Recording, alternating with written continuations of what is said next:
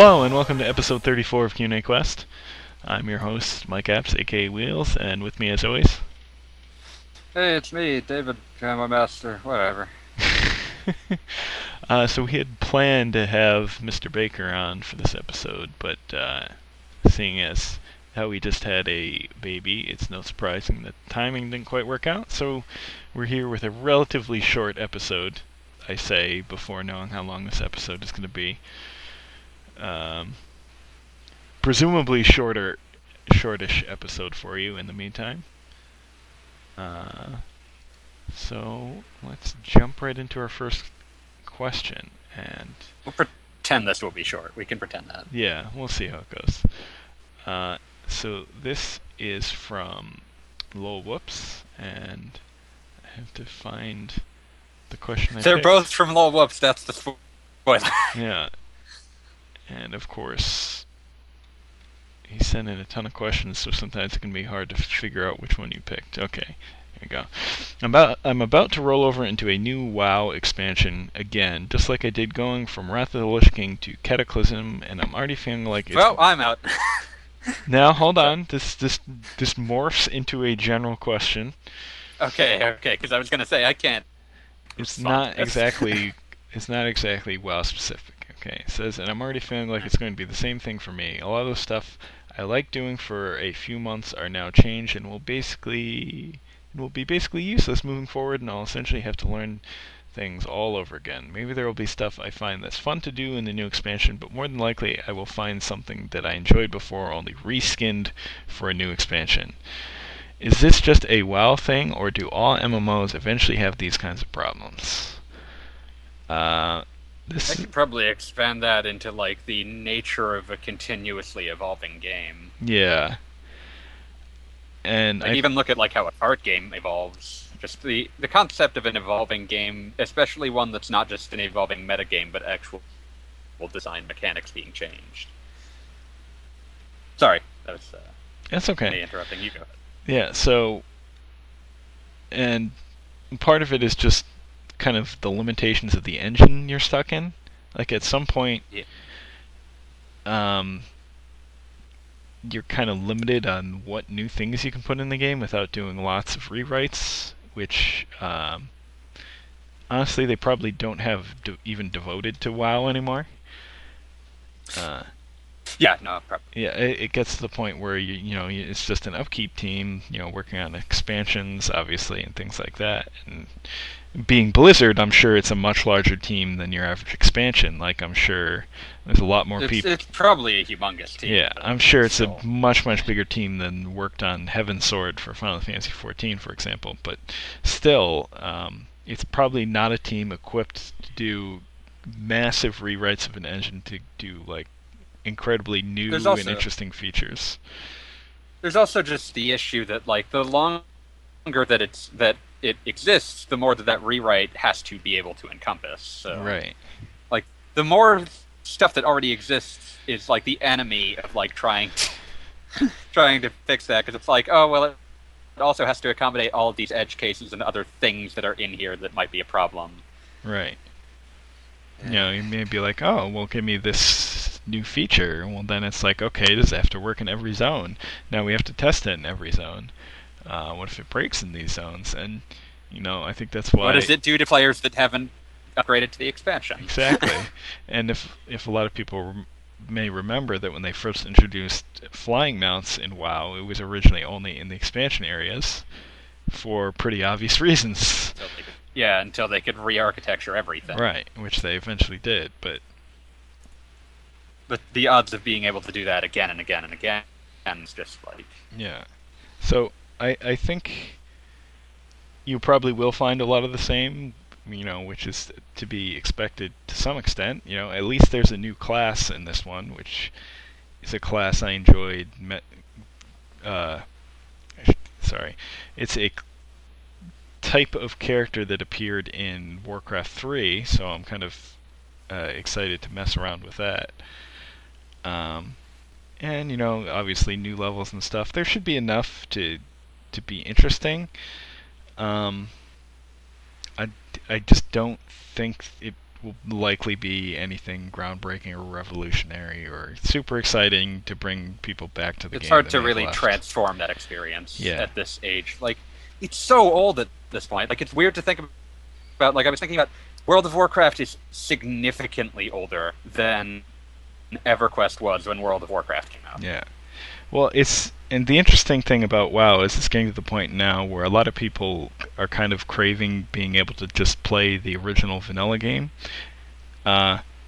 which is kind of interesting for historical reasons. But part of that is because one of the times they did make massive changes, one of the one of the times they actually did make massive changes is they changed around a lot of the classes, particularly one of my favorite classes, Hunter, to be almost completely different, and in a lot of ways it's made the game a bit easier, and for a lot of people, including me, less fun. So, I think that team has a lot on their plate going forward as far as, attempting to grow the base a bit more. I don't think they're never going to reach the levels they once did, but yeah, it'd be silly to even try, but like the idea of an expanding user base rather than a contracting one is probably what they're hoping for. Right.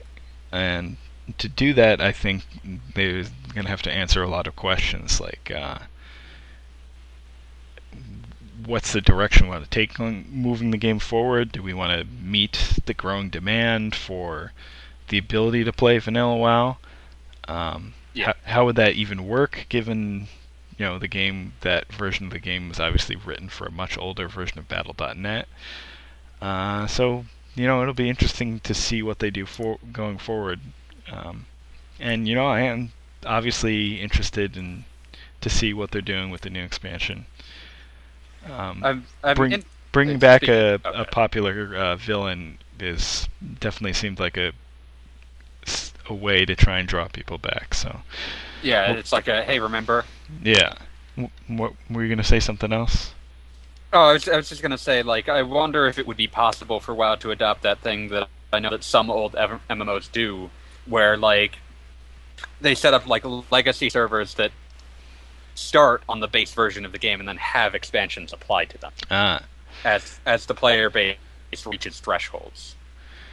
I'm sure it's possible. I think just the issue with that is the whole Battle.net thing. Yeah. Like I admit, I don't know how Battle.net plays with WoW. Because I never really used either. It's pretty integrated into the current game. I think back in the day it was mostly just used primarily as a login server, although I can't really say that with much authority. Sign in to play online. Yeah. So, I don't know if you could. I don't remember if they had friend lists to see what other people were playing on Battle.net in the original game. I don't really remember. I know eventually they did, because I was able to check and see people playing Warcraft 3 and things like that. So I don't know. Can I hear a rant about Play Online for just a moment? Because I Oh, Play Online. Good times. Yeah. Oh man, did you have the FF9 guide? Oh yes, I did. That was fun. How much access did you have to a computer at the time? Good enough access that I could use the wonderful feature, quote unquote, to get the quote actual unquote the other guide. half of the guide. Yeah. My God, that was so stupid. That is the worst guide I've ever purchased. And I purchased, I like strategy guides, I like having physical strategy guides, and I like just having them. It's the worst guide I've ever had. It's just the absolute trash. It is pretty freaking awful. I had the Dragon Quest VIII guide that literally is just builds itself an atlas.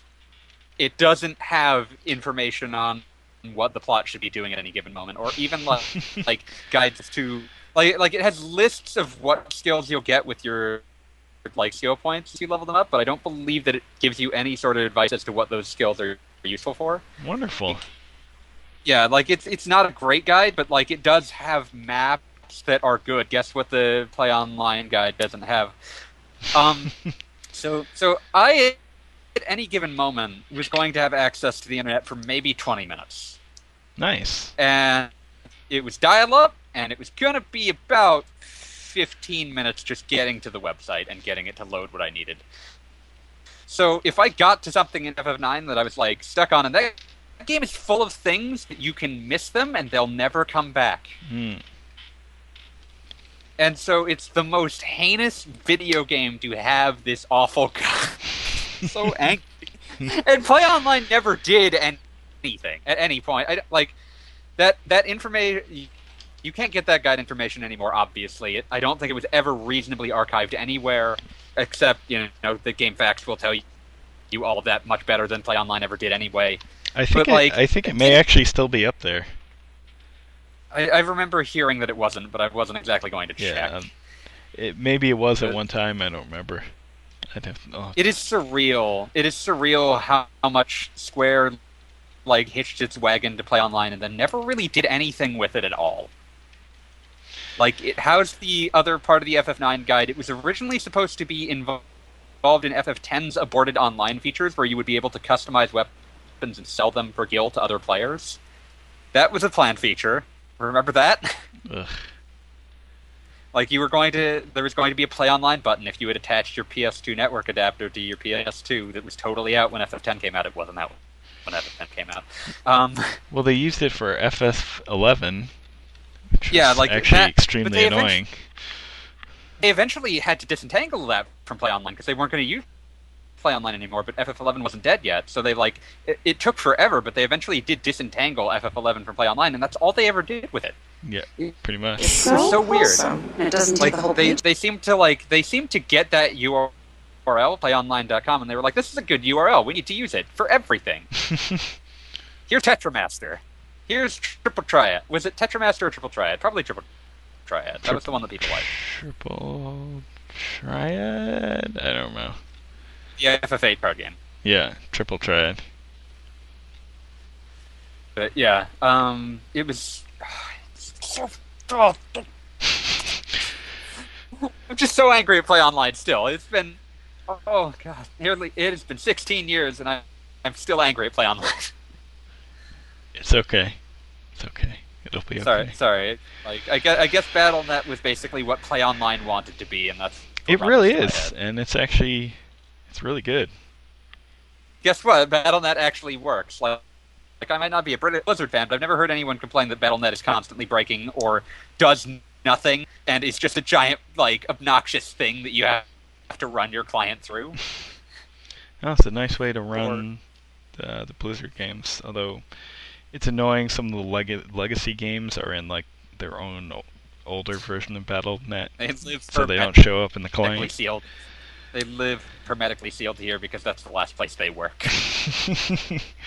I wish that I could read an interview from someone that is working on legacy support for really old software. Think about that. Really old MMOs or Diablo 2 still gets patches occasionally. Yeah, recently.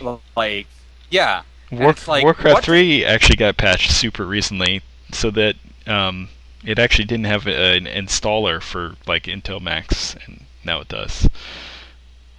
That must be crazy. Imagine working on that. It can't be something that the people who originally worked on it are working on, because them will have either left the company or they've gotten too high up in the hierarchy to be spending their time making sure that this ancient thing works. That must be so weird.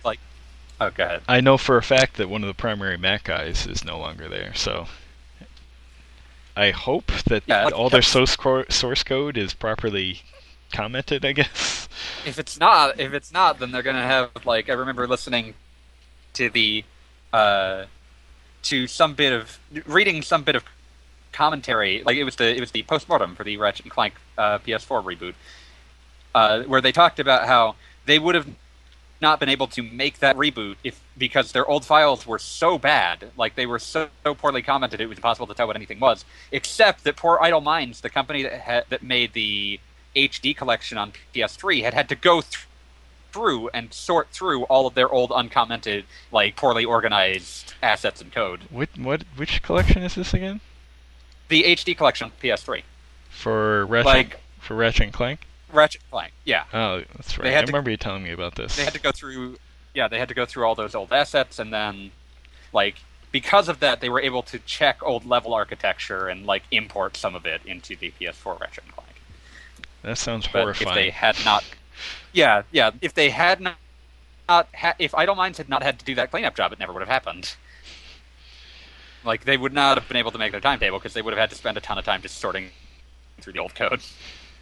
Let this be a lesson to you kids. Always comment your fucking code. It's amazing, because that's the first thing that you learn in every programming class, and no one does it. Yeah. Like, I've learned it, and I am the worst imaginable, but, when I do occasionally code, I'm always too lazy to actually comment things. It's like, and that's true of every person who has ever even dabbled in code I've ever talked to. Yes, we know what best practice is, none of us does it. I comment most of the time now. Learning from past You probably had mistakes. to learn. Yeah, you probably had yes. to learn that after Yeah. trying to read something 2 weeks after writing it and wondering what this strange alien inhabiting your body was thinking. Worse than that is not committing check into source control. Not commenting on sorry, did I say commit? Not commenting on a commit to source control and then going back and having to figure out what the F you just did. That has happened to me. I remember the time I was learning to use Git, the only instruction I got that I was not allowed to break ever was you need to have a comment explaining what your commit is doing. Oh yes.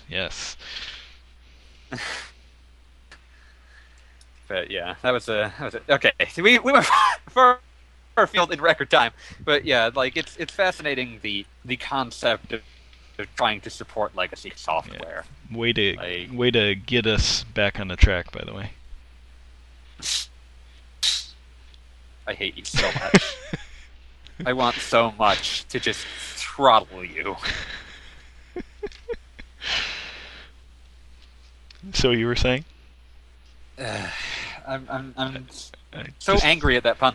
But I feel like I know that there's at least one postmortem with Blue Point Games, who, if you've never heard of them, if there's a really good HD collection, it was them.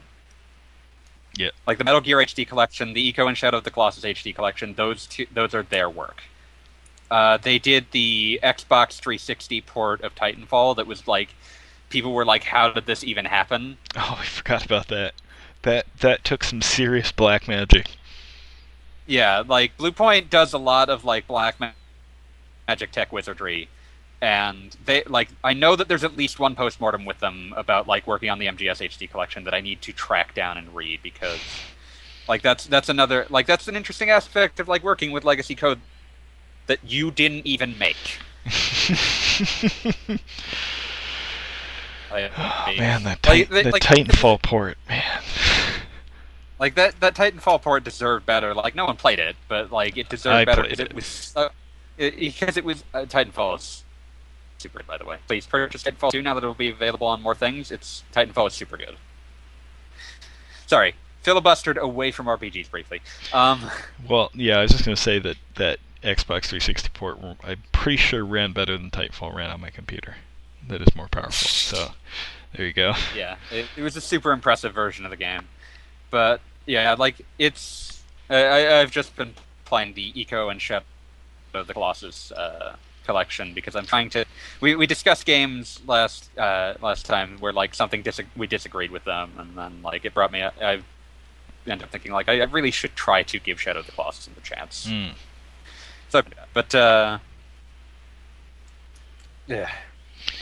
Final thoughts on MMO stuff. The issue that happens with any MMO discussion is that my experience with MMOs is super limited. One day, when I have more money, you and I will play some FF14, and then we can discuss MMOs. That's a good one to play. Yeah. Going off on another tangent slightly. FF14, I think, is a really nice MMO that allows casual people and non-casual people to play together well, because you can switch, one character can switch to other classes, and you can level up with your friends from one of those classes at that low level.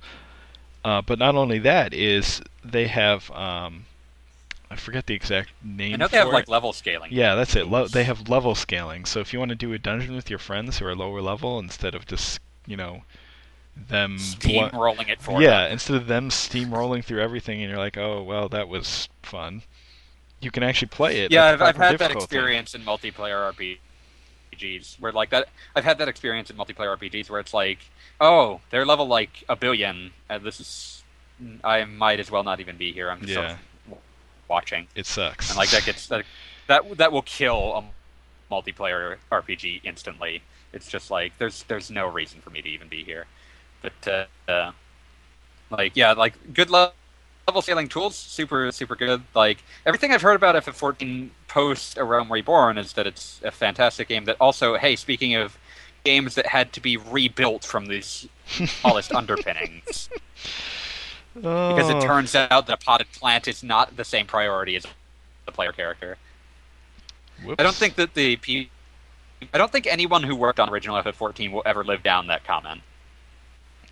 Like that observation that a potted plant had as much like graphical assets and resources devoted to it when it was being rendered as a player character. That game ran like shit. Pardon my yet another swear. Yeah, you're found out today. Usually it's me. But yeah, no, like just as a general rule, it was all of the postmortems I've ever read about original FF14 to A Realm Reborn are fascinating. Just because, like, what happened? There is the sheer dysfunctional culture that surrounded Square in the late 2000s is fascinating. And it's good to see that they appear to be pulling themselves out of it, but just took a lot. Yeah, it's a shame that it took as long as it did, but hey, I'm looking forward to FF15. How about that? Yeah. We shall weather the delay. Yeah, no. I will be happy to pick it up in November when there is more money and less video games for me to play anyway. But yeah, like apparently, like one of the early scenes is your entire party just pushing a car, and that's like sold. In. I am in. I'm all for that. Nice. Like that is such a human element that you don't see in RPGs. Like, oh, our transportation broke down, and it's not a big drama. It's just irritating. You know like that. Go ahead. I was gonna say that game has kind of built itself up, perhaps a bit too much, but I'm still quite hopeful that the end result will be quite good. Yeah, I'm sold on it by virtue of the fact that like it's not the big deals that are really selling it on me. It's that human core that really sells it to me. Like you see characters getting into situations that you don't see in RPGs, where it's like, oh, the whole group is just sort of sitting out by the roadside cooking burgers because, well, we're on a road trip. It's kind of a whole level of party building that we've never really gotten in very many RPGs. Yeah, like it feels like as often as not a party in an RPG. We are going so far afield. No, it's fine. Keep myself down to like 2 minutes. But like, as often as not, a party of characters in an RPG is defined by their relationship strictly to the main character, and will often, like, you won't see groups of them interacting very much. Right.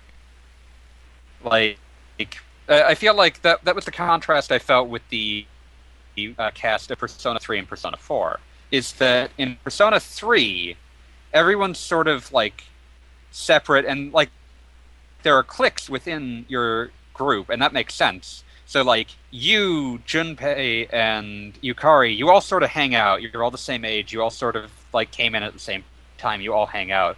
Mitsuru and Akihiko are the same age. They hang out a lot.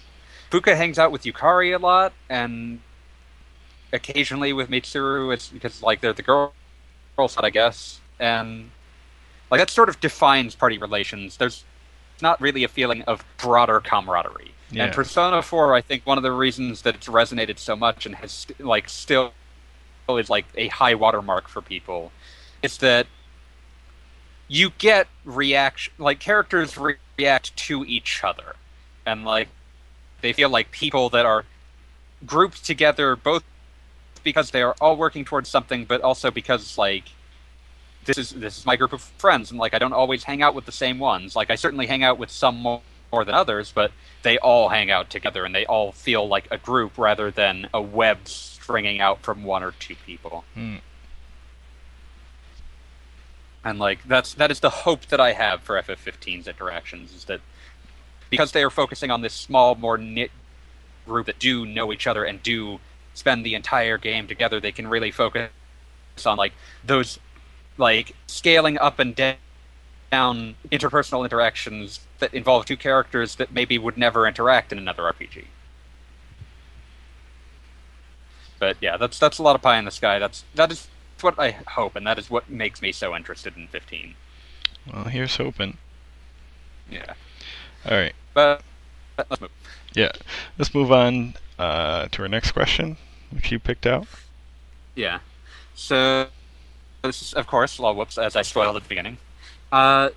Sequels to successful or fan-favorite games seem to have a lot of pressure on them to deliver. Are there any sequels that are radically different from their predecessors, but just as beloved? RPGs, of course. Just as beloved. Well, that eliminates what I was going to go to. Were you going to say Chrono Cross? No. What were you going to say? I'm curious. Breath of Fire, Dragon Quarter.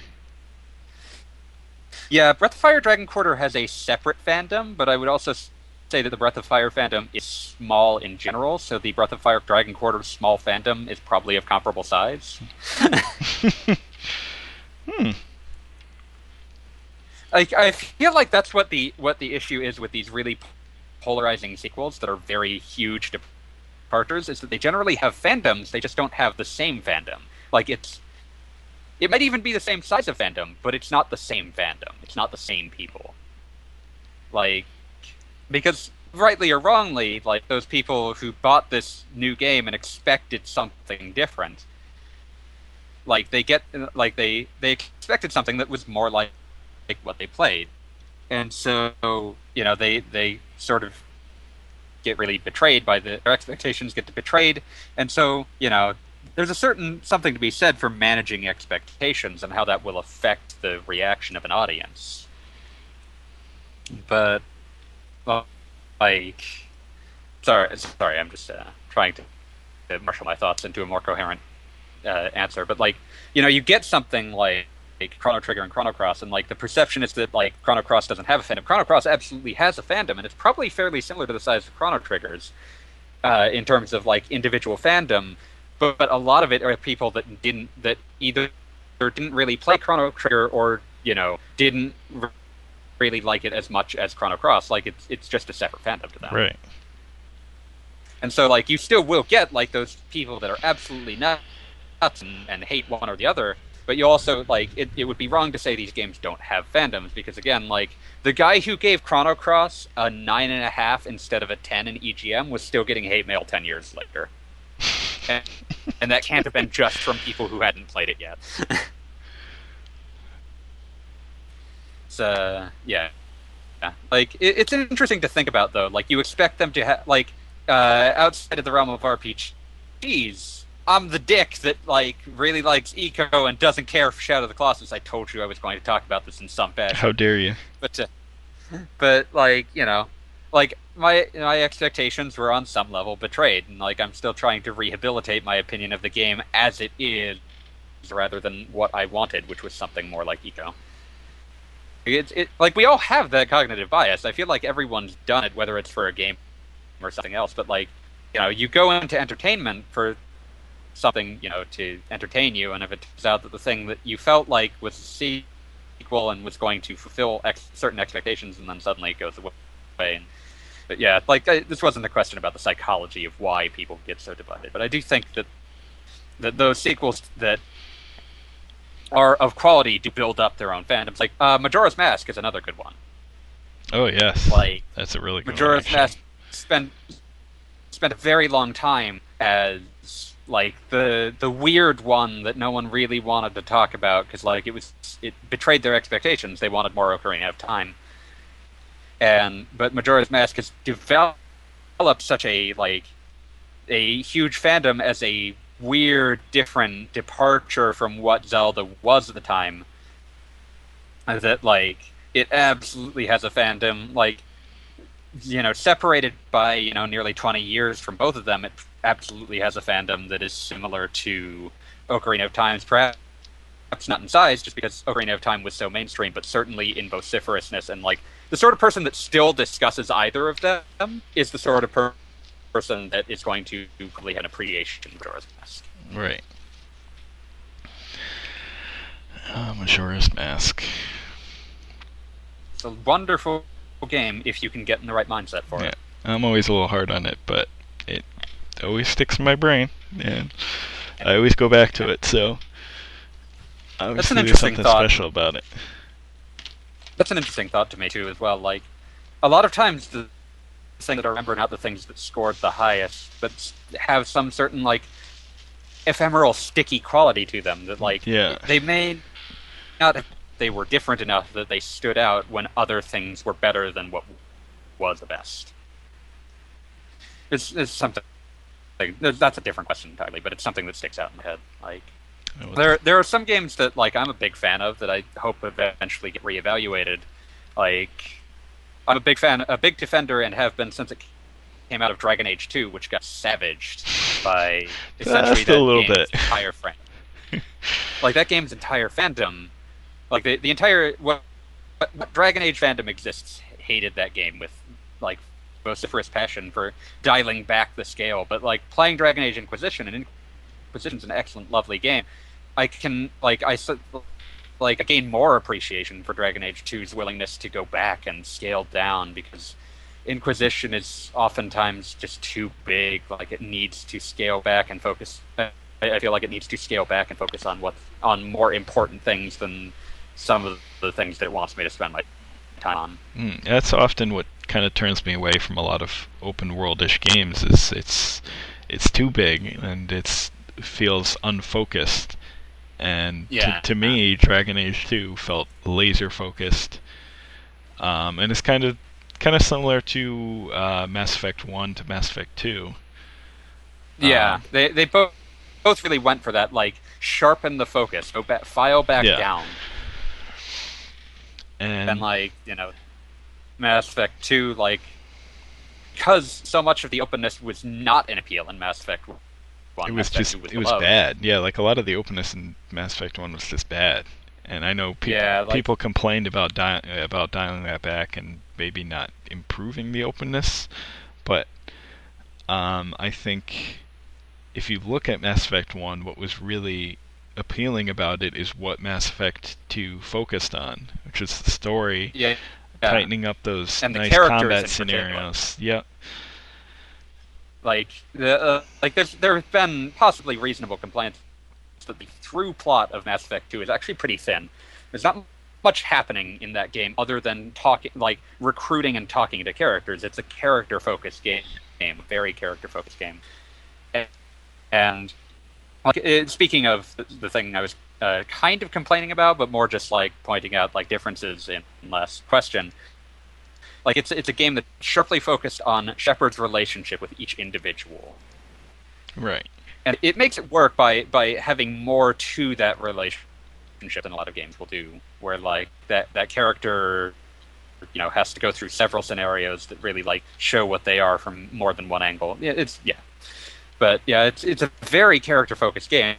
And, like, if you just do the core scenarios that you have to reach an ending, regardless of what that ending happens to be, like, you've cut off at the knees the part of the game that's interesting. But yeah, there's an interesting thought to be focused on, like, open world design as well, but that's also a different question. Yeah. But yeah, I'm trying to think of, like, other games that are, like, really big departures but beloved. I can think of, like, smaller departures. I'm trying to think of some bigger ones. List your smaller departures, and that might help. Well, I was just going to do Mega Man 2 to Mega Man 3, kind of branching out from RPGs. Minor differences, but both are obviously beloved. Yeah, or I would really say any given Mega Man sub-series, like, Yeah, has that sort of inbuilt belovedness. Like, Mega Man Legends is a huge departure, and that's probably the most divisive one that existed for the longest time. Like, it's kind of interesting to remember that before Mega Man Legends 3 was announced and canceled, Mega Man Legends had a very divisive reputation. Right. Like, I think there's still a lot of people that don't like it. Yeah, like, but they also have no reason to discuss it anymore. Right. I don't necessarily love Mega Man Legends, but I do. Definitely enjoy it. I'll probably like the second one better, but yeah. I actually like the first one better, even though the second one is a better game. Really? Interesting. The first one, like, because the first one's all set on that one island, it's more interconnected, and I sort of like that. Like, it's all on Cadillac, and yeah. Well, I think that's definitely a game that I would file under needs an HD remake. Yeah, like that, like a full remake of Mega Man Legends would help it a lot, because it's very clearly a victim of early 3D game design. Yeah. And there's a question in the thread that actually relates to that, but that's at the end of the thread as it exists now. Well, let's just pivot to that instead of saving it for instead later. of doing things in strict chronological order. Yeah. Okay. Let us then. What was the question? Okay, I'll pull it up because apparently I am the keeper of the holocron. Well, I see one at the end here, but it's not exactly what I was expecting. Well, like, I was thinking about issues of early 3D game design, which led me to think of Z targeting. Yes. So, to make this more clear, Silktail in the forums responding to kind of me asking why does every 3D action game need lock-on, he says Zelda Ocarina of Time is pretty much to blame for popularity of the lock-on system in games. So do you think you could play a 3D Zelda without using lock-on, with or without your Monster Hunter skills? To which I would respond that, like, Monster Hunter is designed with the knowledge that you don't have a lock-on, and Zelda is designed with the knowledge you do. Well, I would basically respond to that saying, as long as it's a Zelda design not to have a lock-on, and not a Zelda where they simply remove the ability to lock on.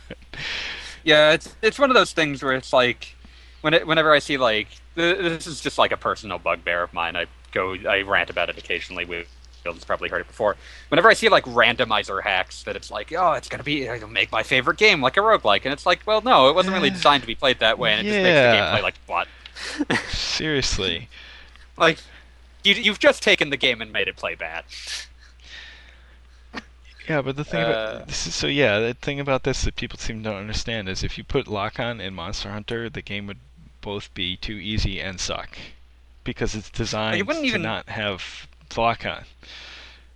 Looking at it, like, whenever I like, I played Monster Hunter 3 Ultimate, and it had lock-on, and lock-on didn't actually help as much as it seems like it should. No. Like I feel like that's the bigger thing, is that, like, part of the reason you don't have lock-on is that, like, when you have strict lock-on in a game, it doesn't, like, it helps in a more, like, not just because, like, your attacks are more likely to hit, but because it changes your control scheme. Like, the canonical, like, lock-on Z targeting, like, it didn't just, like, make it so, when you swing, you, like, naturally pivot towards the enemy. It made it so that, like, you automatically circle strafe everything. Yeah. And, like, if you gave that kind of lock-on to Monster Hunter, like, suddenly Monster Hunter becomes wail on this thing until it disappears. And that would not be fun. So, like, even the ones that do have lock-on, like, the one that has lock-on, 3 Ultimate, when you lock on, it just keeps the camera focused. Yeah. So because that's the way to play it without trivializing the core conceit. Right. But the whole design around Monster Hunter is that you need to learn how your weapon works. You need to learn its timing. And, yeah, so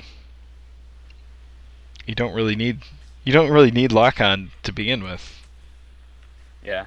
Okay. You will find 3D action games nowadays oftentimes either have no lock-on or aren't built around using it. Yeah. Because they have, like, interesting, like, and they get around that in different ways. Like there will be soft lock on, where like the game will attempt to detect what you're going at, and if that and you can see what happens when a game has no soft lock on, because you get Yakuza 1. But yeah, I'm thinking about it, I'm picturing, obviously, I would say Monster Hunter's biggest competition in God Eater, which does have a lock-on, only when you're using melee weapons, not when you've switched your weapon to a gun. A gun with lock-on in a Monster Hunter clone is like basically, okay, stop playing the game now. You're basically wasting your own time at this point. Well, it wouldn't be quite that bad, because the guns in God Eater get ammo by using your melee attacks. But it's still one of those things where it's just pointless. Yeah, but like you might as well just have given the player a certain amount of free damage. Yeah. So that has lock-on, and it's designed to have lock-on because it's a much faster-paced game, and it's not designed around learning your weapon and learning the timing of your weapon so much as it is learning the pattern of the enemies, how to dodge, when to get your attacks in, which is in Monster Hunter as well, but God Eater is a bit faster paced, so kind of relying more on the timing of your weapons and things like that doesn't really work, so lock-on works perfectly in that game. Yeah. So my whole point with that is just that, in most cases there isn't a one-size-fits-all solution to anything, and Monster Hunter does not need lock-on. Like, I feel like the amount of customers they would pick up by adding lock-on would be negligible compared to losing the distinctive flavor. Right. Like I brought that up, just like pivoting back to a thing I mentioned earlier. Like, oftentimes the games that like have fewer noticeable flaws have sanded down things that make them distinctive. Yeah. And so you get those sort of like eventually, something does what they do better and they get forgotten. But those things that have those flaws but are still weird, they stick out. Like they resonate even as they still are flawed experiences. Right. Alright. So should we move? Oh, sorry. I was just thinking about some. I've been feeling nostalgic for like. It feels weird to say this, but feeling nostalgic for very early PS2 games. Like this is a total sidebar filibuster, but like, you ever think about like the distinctive character of early games for a console? Yes.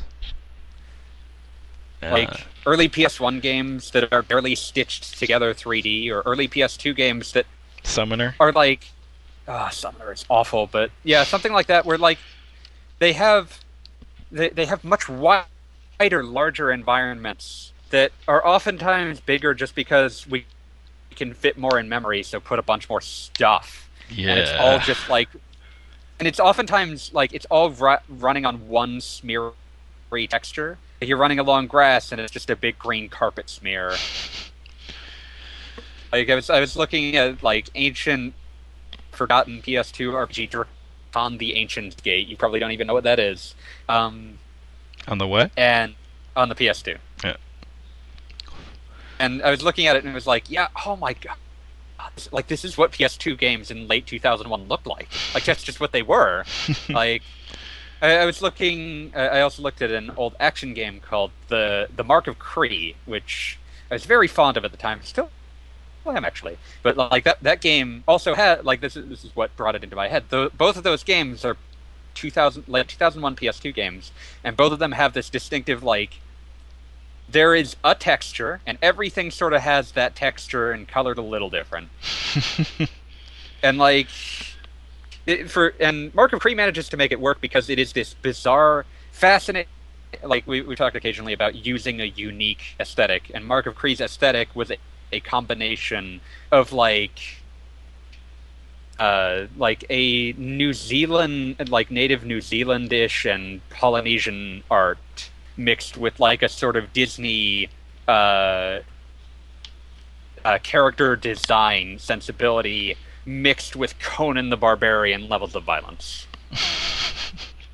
It's a surreal game to think that this existed and was put out by Sony as like a major game. but it's actually still pretty interesting as like a time capsule of interesting design and like an interesting aesthetic that no one's ever really done again, because like it's a combination of aesthetics you don't see very often, which is like it's interesting. I recommend looking that up if you want to look at an interesting early PS2 action game, Evolutionary Dead End. But yeah. Sorry, I just wanted to filibuster about that, because that thought has been in my head a lot the past few weeks about like the distinctive character of early games for a specific console. Well, I'm thinking of some of the early games for the DS and how kind of weird and strange they were, trying to use lots of different features in the DS, and that kind of creeped into even like the middle stages of the life of the DS. Like yeah, like the successes there sort of propagated a second wave of them. Yeah, like you look at Phantom Hourglass, which is a game I think is pretty good, but it has random moments where, hey, maybe we shouldn't have used every single part of the DS. Like, there's a part where you have to like shout into the microphone, and that went into the sequel as well, where one of the weapons requires you blowing into the microphone, which was really annoying on my original DS, where the microphones kind of started failing. To be fair, shouting into the microphone to do something stupid is actually a Zelda tradition dating back to Zelda 1 on the Famicom. Really?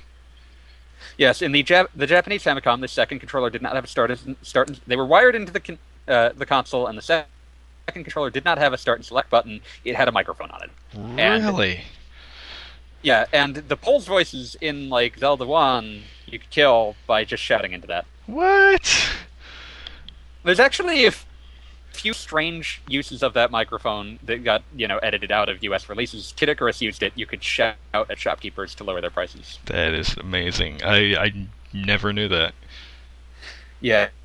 It's super weird, like, just these strange, like, they, the Famicom's controllers are obnoxious as hell because they are wired straight into the console and have a range of about 3 feet. But yeah, like you without that extra, like you lost weird character in games. But yeah, that was a dumb tangent. But yeah, like the DS's first, like there was this idea for a long time that to be on the DS, a game had to justify why it was being on the DS. Like, why is this a DS game? Oh, well, it uses this. And, like, sometimes that worked, and sometimes it didn't. But, like, it was kind of fascinating, like, this idea, like, well, if we're just going to make a normal game, why wouldn't we have just made it for PSP? And then, like, once the DS became a sales monster, they no longer had to justify, like, okay, why is this a DS game? It became, well, of course it's a DS game, that thing sells. And the interesting thing about that is once they stopped kind of using it for dumb things, it made a lot of sense for more mundane things, like especially RPGs. You can just have menus and things like down there. Some platformers used both screens. Apps and Metroidvanias. Oh yes, that especially. That's a godsend. Like I remember trying to play some Metroidvanias on other platforms and being like, I not knowing what to do without the map. Yeah, I got so used to having a map on the bottom of the screen that when I tried to play similar games on like the Vita, I like, where's my map? I need that thing. Yeah. But what was I gonna say? But yeah, I feel kind of sad that like there is that like ongoing tendency, like anytime that, like particularly when Nintendo brings out like a new system and it has some new weird function, the idea that a game cannot exist on that platform independent of that new weird function. It needs to justify why it's there. Yeah. And that seems weird to me. Like, it can be there, like they leave that out for you. That's why there's all those buttons on it. Like, you could make more of an argument for the Wii, where like there was only a handful of buttons. You were kind of like in between a rock and a hard place. But like, why is this on the Wii U? Well, it needs a second screen functionality. It's like, Like, sometimes it's fine to just have that second screen not do much other than reflect what's on the TV. Yeah. Sometimes you can't overthink it. Yeah. It's one of those things that just like there's the attitude that when a new piece of technology comes out that like it needs to be used as the core function as opposed to something that enhances an existing function. It's interesting, kind of the issues with some of those early Wii U games is it's something that Nintendo itself and its developers should have learned from the DS. Yeah. Like, you know, yeah, like it's like they had to learn the process again. Right. Very strange.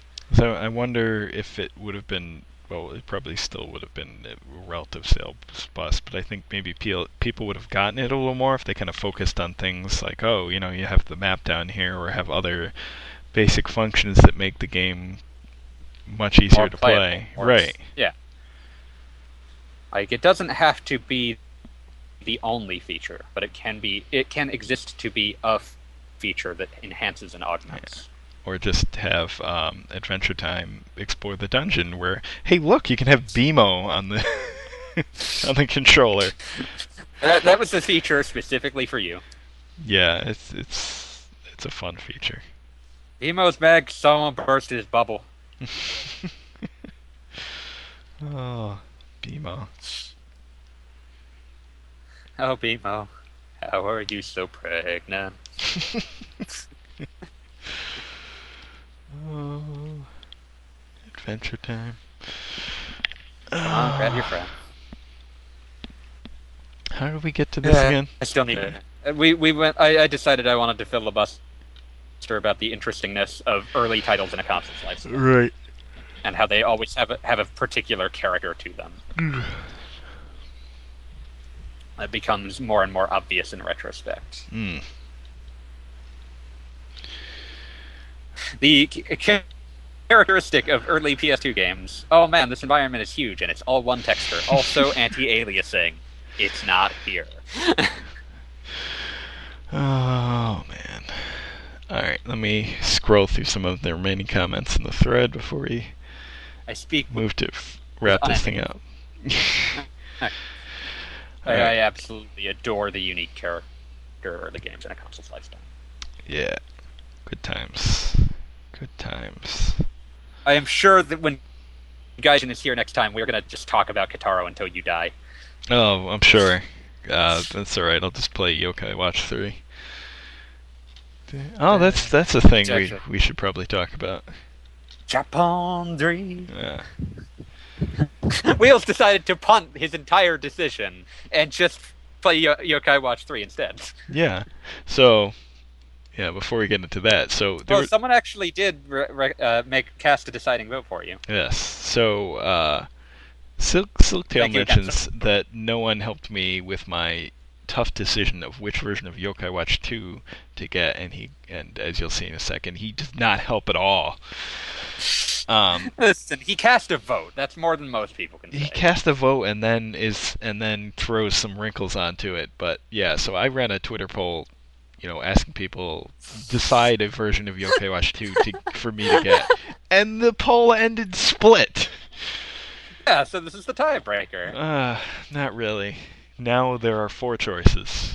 So he says no one has helped Wheels. This thing I do think is actually heinous. This thing that they've done. It's pretty heinous. But he says no one has helped Wheels with his Yokai Watch 2 choice yet. Well, I'll choose you, Bony Spirits. Reasoning mostly because the eShop version comes with a code for a RoboKitty F-type that question mark. That is pretty good. Yes.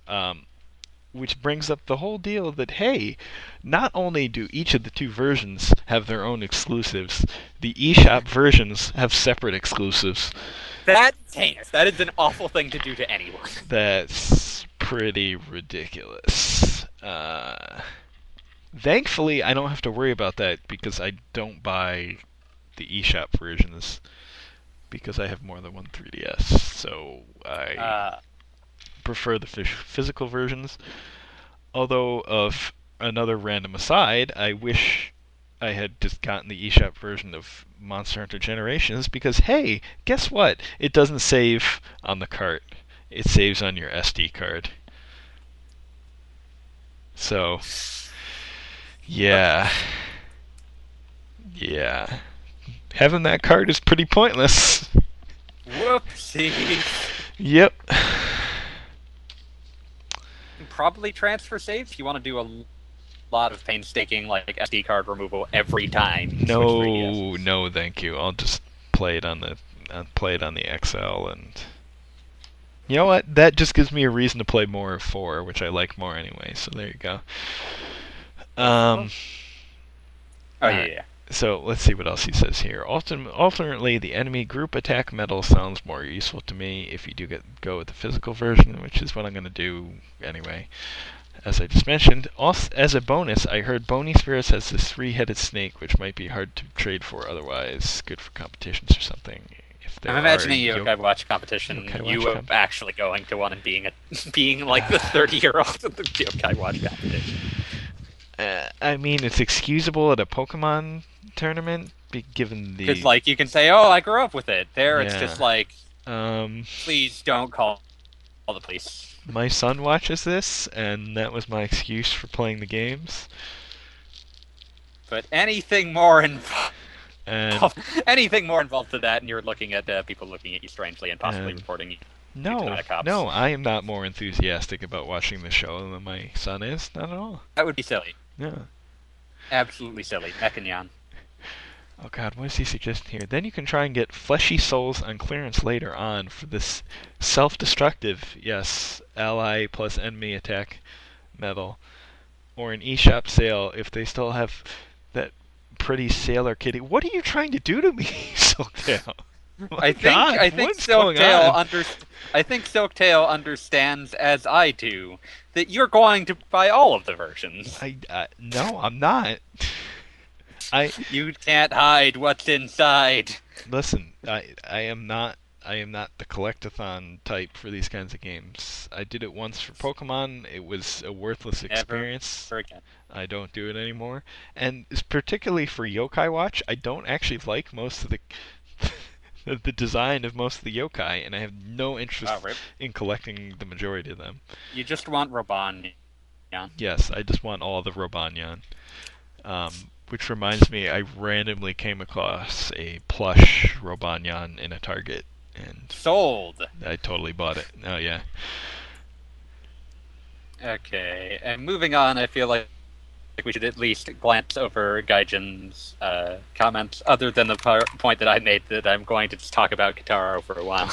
we should, although Silktail also used the phrase Yokamon and claims to know nothing about any of the versions of these games, even though he knew very specific details. Definitely doesn't know. Unless he just looked all that up for the sole purpose of trying to get me to... He may have looked all this information up for the specific purpose of seeing if he can get me to buy all 4 versions. It's what I'd have done. It's true. Alright, so... You've done a good thing, Silktail. Gaijin has a bunch of comments. Some of them we're just gonna kind of skip until he's on the show, but he did have some comments about the Super Mario Brothers cartoon show. He says, I loved the original Super Mario Brothers cartoon show, the one with the live-action bits with Mario and Luigi in their basement office somewhere in Brooklyn. All the cartoon episodes were weird attempts to I just watched an episode of that 2 weeks ago. It's like the most heinous thing. It's pretty heinous. All the cartoon... Like, it was like... The episode I watched, like, live-action segment was about Luigi learning French and that making him, like, impossibly attractive to women.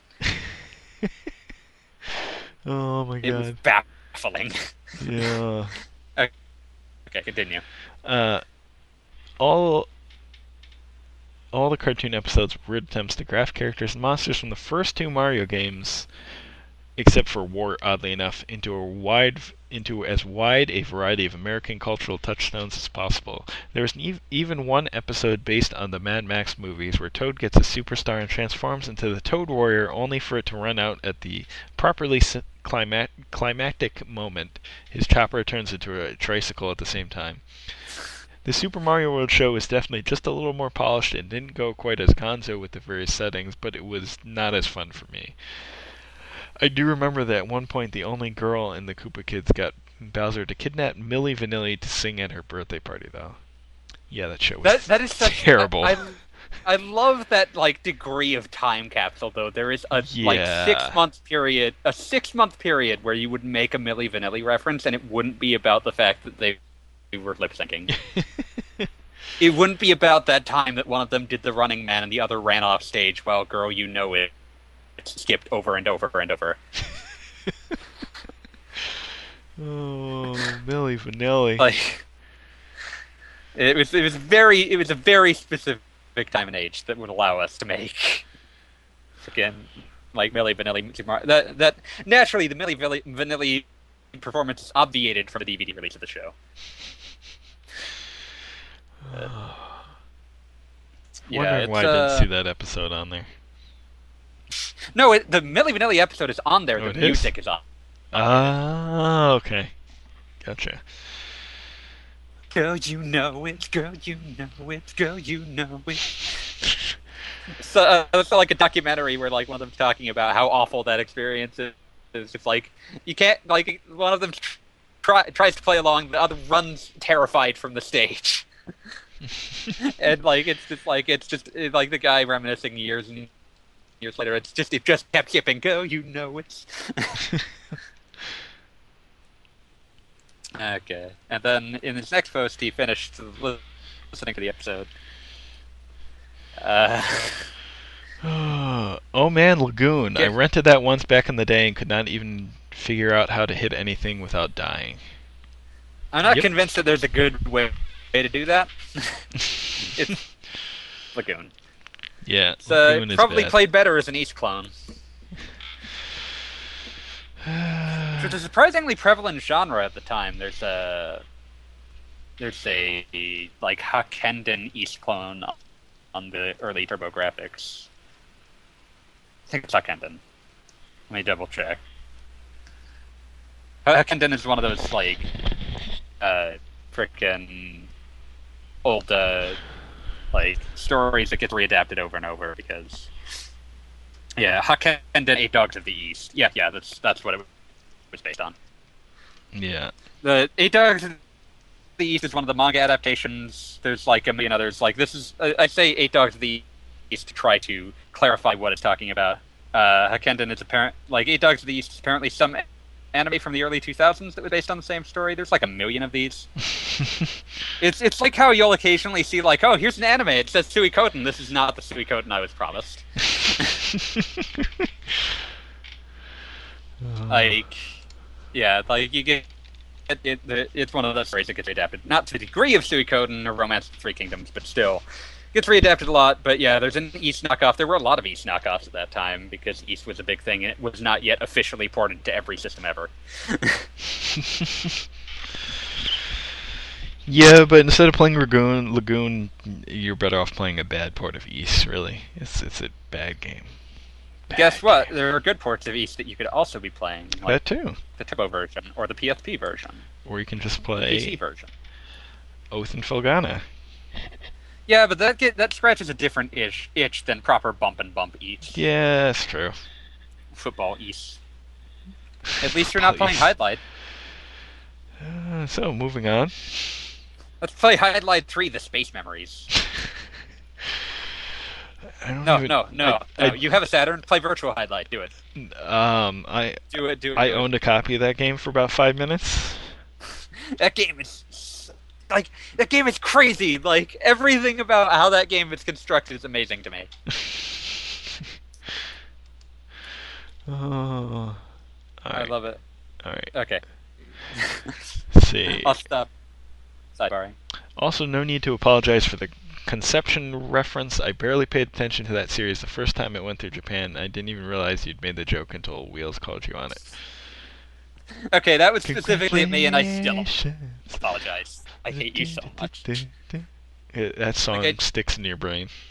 It's terrible. Yeah, just like American Dream. Do, do, do. You know what the worst part of that That song must- is? So yeah, that song plays every time you start up the freaking game. So it's Did you edit that into the last episode, or are you going to have to edit it to this one? I'm pretty sure I put it in the last episode. If I did not, I'll put it in this one. I may put You're it in not this one listening. as well. I think that 2.5 hour long opus again. Yeah, it's true. I'm just gonna put it in here as well. Why not? Speaking of which, Let's see. what does he say? Basically, Mulder and Scully. The characters' names are Mulder and Cully. And so these are the Mulder and Scully X-Files parody characters in Yokai Watch 3, who are investigating the Y file. Now I'm just wondering, like, did X-Files get dubbed into Japanese? I hope so. I'd hope so, and so I have to bring up this story now that we're randomly on Yokai Watch 3. So I obviously started playing it in Japanese, and the game takes place in America. So early on, early on in the game, a character, an American character, obviously comes up to your character and starts talking to him, and it's in English, and I'm like, wait, what's going on? And then I realized that the voice actor was just talking gibberish, so obviously it's one of those scenes where the character's speaking a language you don't know, and it's just supposed to be gibberish. But I just find it humorous that they actually wrote in actual English instead of just putting in gibberish. Yeah, it It's pretty reminds funny. me of how much I really adored that there are instances, like not all of it, obviously, because then half the game would be in English, but in the first case of Daigakuten Saibon, you're in an otherwise Japanese court, and then you have an English-speaking witness. And eventually, that person initially speaks through an interpreter, but they do eventually speak English at a very, important point in the case. And it's like, oh man, if you play through Daigakuten Saibon, you will find that at the end, the localization director for the series, the Ace Attorney series, is credited, and that's because she was actually called in to make sure that English was not complete garbage. And the character gets her own unique shout. She actually just shouts, "Shut up," and it's in this really ornate cursive script. It's fantastic. Nice. I will never lose an excuse to talk about Ace Attorney. Look forward to when I get back from PAX, when I'm just going to be shouting about Ace Attorney 6 for 3 episodes. Oh. Okay, Mulder and Cully. Okay. Gaijin points out that I messed up which Bad Tales of the World game I was talking about. Summoner's Lineage is the GBA game, and the 3DS game has the much less memorable title of Reva Unitia. I don't even know. It's also mediocre. But yes, so. It's probably really bad. It's not terrible. It's kind of just there. Yeah. In any case, I apologize for repeatedly referring to that game as Summoner's Lineage. As you can tell, I don't really care. But I appreciate being corrected, because it was kind of wow, nice job. Nice job, Jackass. You just ranted about these games and you can't even keep them straight. Oh. Let's see. Triple Knots for DS, that and Clash of Heroes are the only US-made DS games he owned. Yeah, we talked about that. There just wasn't much Westerns for the DS. Really? Despite, by all logic, it seemed I played some Western DS games, and half of them are really bad phone ports. There's an amazingly bad, I got this for $2, and I still felt ripped off. Assassin's Creed Altair's Chronicles, which is a port of a cell phone game, and it's the worst game. Didn't you play some awesome Prince of Persia game on DS? I was about to mention that, because you're an awful person. Is that Forgotten Sands? I think it was Forgotten Sands. I forget. It was probably Forgotten Sands, because that was the one that was designed to piss me off, because I'm still a huge fan of Prince of Persia 08. Yeah. And I never got a sequel.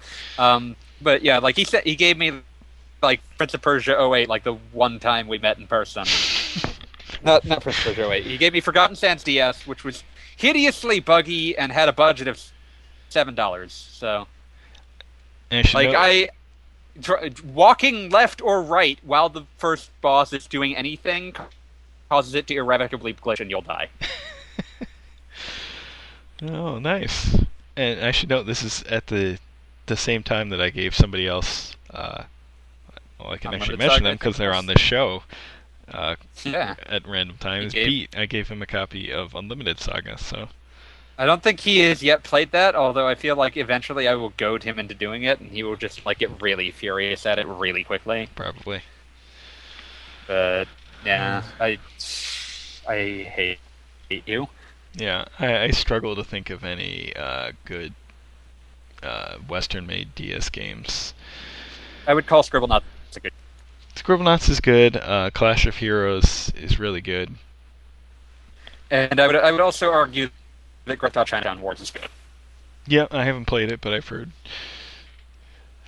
good things. Was Metroid Prime Hunters, was that developed by a Western developer, or was that I developed want to in say that's a an Japanese NST team? game, so that I want to say that's NST, so I think that is actually Western developed. Okay. Because I was just thinking about Like that. Nintendo Software Technology died around that point due to the death of Project Hammer, but I'm pretty sure that Prime Hunters is NST. Yep, NST. So, Yeah, Yeah. if you ever want to find out a tragic tale, you can look up some of the details on what happened with Project Hammer. The answer, it was probably going to be bad. Don't play it. Don't think you missed out on much, but feel bad for everyone that worked on it. but yeah, Prime Hunters, which I sold my copy of a while ago, and now with Federation Force, I need to track down another copy. Of course you do. Wait, Why someone- would I expect different? What, that I got rid of Prime No, Hunters, that or you that would I... be like, oh, of course I need to play it again. Yeah. And I guess that maybe... It's an impressive. Maybe game. I'll Maybe you give... should try to track down. Oh god, I was going to say, maybe I'll give Other M another try. no, don't do that. No. Maybe you'll try to track down Metroid Prime Hunters: The First Hunt, the Metroid Prime Hunters demo that came with early DSs. No, I'm not that insane. That's Pass. probably kind of a pain to get hold of. Let me check Yeah. this. Okay. I mean, First Hunt. I should not waste any time with Other M, because I still have Prime games to beat anyway. Yeah. It's not that bad. You can still get it for like $9. Yeah, that's a collector's item. Let's see, what other Western developed DS games? Sonic Chronicles? Oh, it's awful. But we brought that up last time. It's like Oh, yeah. Western developer puts the Z team on it.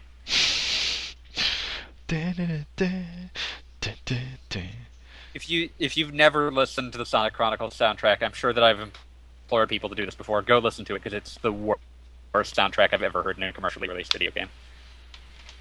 Hey, let's take a series known particularly for its music, and yeah. Let's rip remixes of random tracks off the internet. Let's see. This is a 3DS game, not DS, but Heroes of Ruin. It was a game I really liked that no one really cared about. Yeah, I've never even heard of that. It's a Diablo type. It's a Diablo-like. A Diablo. Yeah, but it had some neat features that I thought were pretty cool, and an interesting story, and no one cared. So there's that. But I mean, other than that, I think as we discussed on last episode, that's the Western developed stuff as far as like 3DS goes. It's all like indies now. So, and mostly on Vita as well. Which isn't bad because the quality of that stuff is much improved from back in the day. So yeah, it's just sad to like never see developers really trying to put their best teams forward on a handheld. it is because there's a lot of series that would make a lot of sense on portables that I'd love to play. Like I think you could do some interesting things with Mass Effect. I think Dragon Age would make for a really nice tactical RPG on a portable system. That'd be interesting. We can kind of go on and on from there. So maybe we'll put out the question to you, the listener, and How would you shrink down your favorite franchise on a portable? Yeah, specifically favorite Western franchise. Yeah. Like, Yes. try to let's workshop some ideas. Yes. Bonus points for anyone that comes up with a portable Destiny game. Of course, you would want that. Okay, and this is a question that should be a comment that should be near and dear to your heart. There's a surprising amount of crossover in the iWhatever markets between Japan and the US, to the point that I had to double-check any iOS games I considered for Japandemonium just to make sure it wasn't originally in English. And there were times I had to dump a half-finished write-up of that. In the grand scheme of things, the numbers were probably still a drop in the bucket, but the fact that there's any movement westward over the Pacific in that market is kind of weird. For my very last column, I had to drop something because apparently the Xbox One Virtual Store includes some translations of US-made games. Interesting. This just reminds me that, like, this is a crazy thing that, like, I was just thinking about a few days ago. You know what market exists for Microsoft consoles in Japan? What's that? It's shmups. Oh yeah, I always forget about that. Like cave shmups in particular, but like Raiden 5 just came out on Xbox One, and I need it because I fucking love Raiden. That's so weird, though. Yeah, like, how did that happen? Like, I don't know. I can only... Like, that's so weird. Like, you would think that would go away after a while, but no. Like, the Xbox One is still where Cave was releasing, like they kept doing it. Yeah, like you'd think, okay, that maybe that market would migrate to one of the more popular consoles, but no, it's still there. Yeah, I guess, like, the thought process is that, like, people, okay, this is where we release our games, and our audience will follow. Wonder if And, it's like, our audience is tiny, but that's where they go. I wonder if it's like the whole Falcom thing, where they were pretty much the only big developer on PC in Japan for the longest time. And really, they still might be, if not for some issue with a distributor or something that kind of like they don't caused really, the shift. Like, as far as I can tell, they kind of threw PC to the wolves after a while, and like most of their games are PSP, Vita, PS3, PS4 now. Yeah, if I don't remember exactly where I heard this, but I remember it being some weird issue with like whoever distributed their PC games or something like that, so they kind of had to move to a different market. But that may have been after they already started doing the PSP games. I'm not sure. Yeah, it's interesting to think about. Yeah, but yeah, like that was super weird to me. Like Dodonpachi Saidaijo and just weird stuff. Like that was all on 360, and like apparently they just sort of kept going.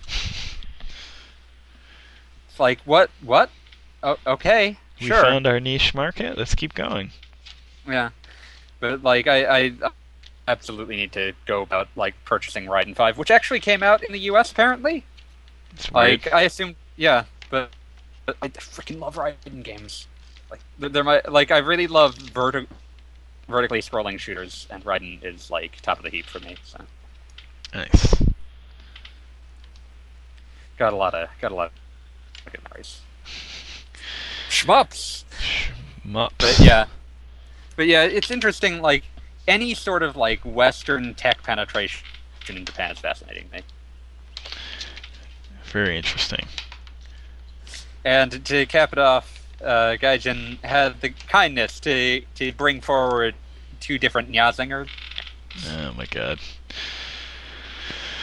Never happened crossover battle between classic anime film Nyazinger Z versus Devil Nyan. I'm trying to think, like I just watched a crossover film, a crossover series that was literally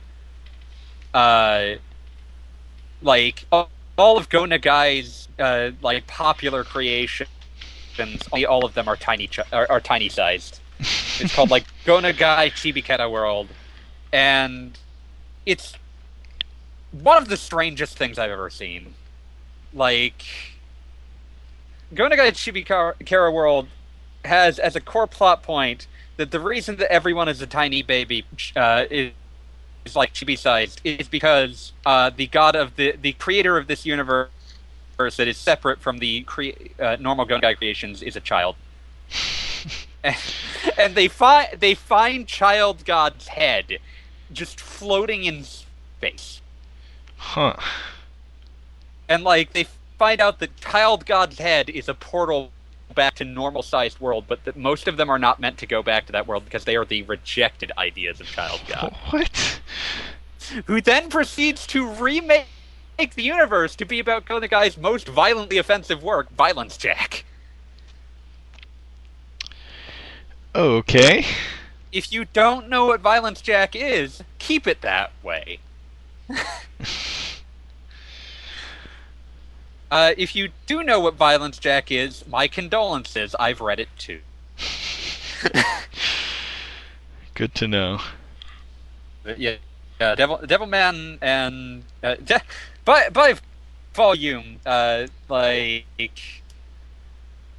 Hakaba Kitaro, Gegege Kitaro, and Devilman probably have more to answer for how demons get portrayed in Japanese works than just about anything.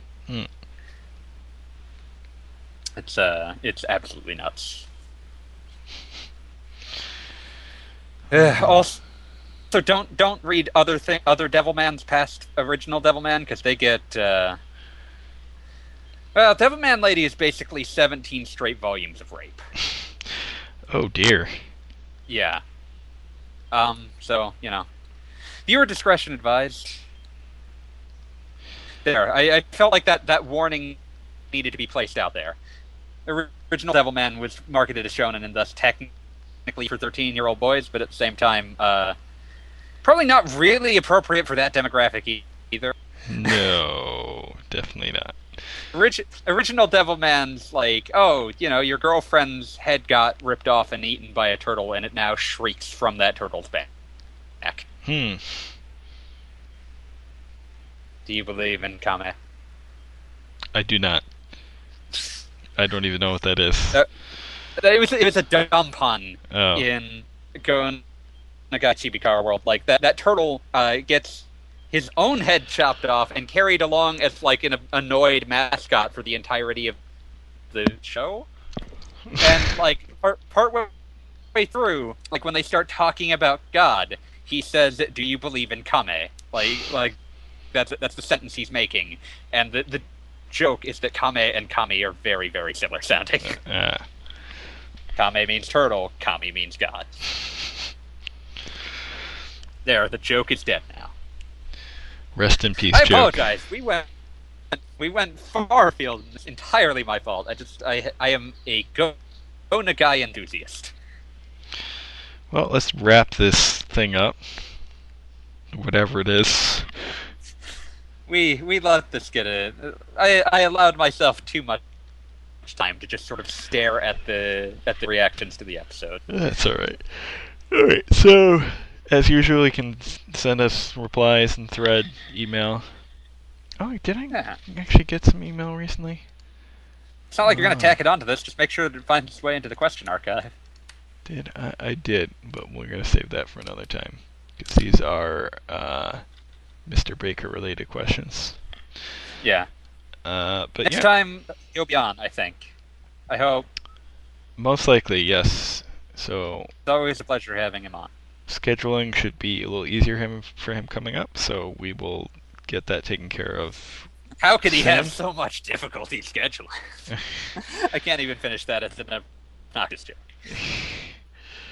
Anyway, yeah. But yeah. So he will be on soon, and we will probably end up having like a 3-hour episode again. Oh, most likely. So look forward to that. Anyway. And yeah, maybe some of you will pass by me at PAX, and neither of us will know that it happened until afterwards. Oh. Anyway, folks. If you do, I apologize. I always sound like that. We will see you next time, folks. Peace out. No.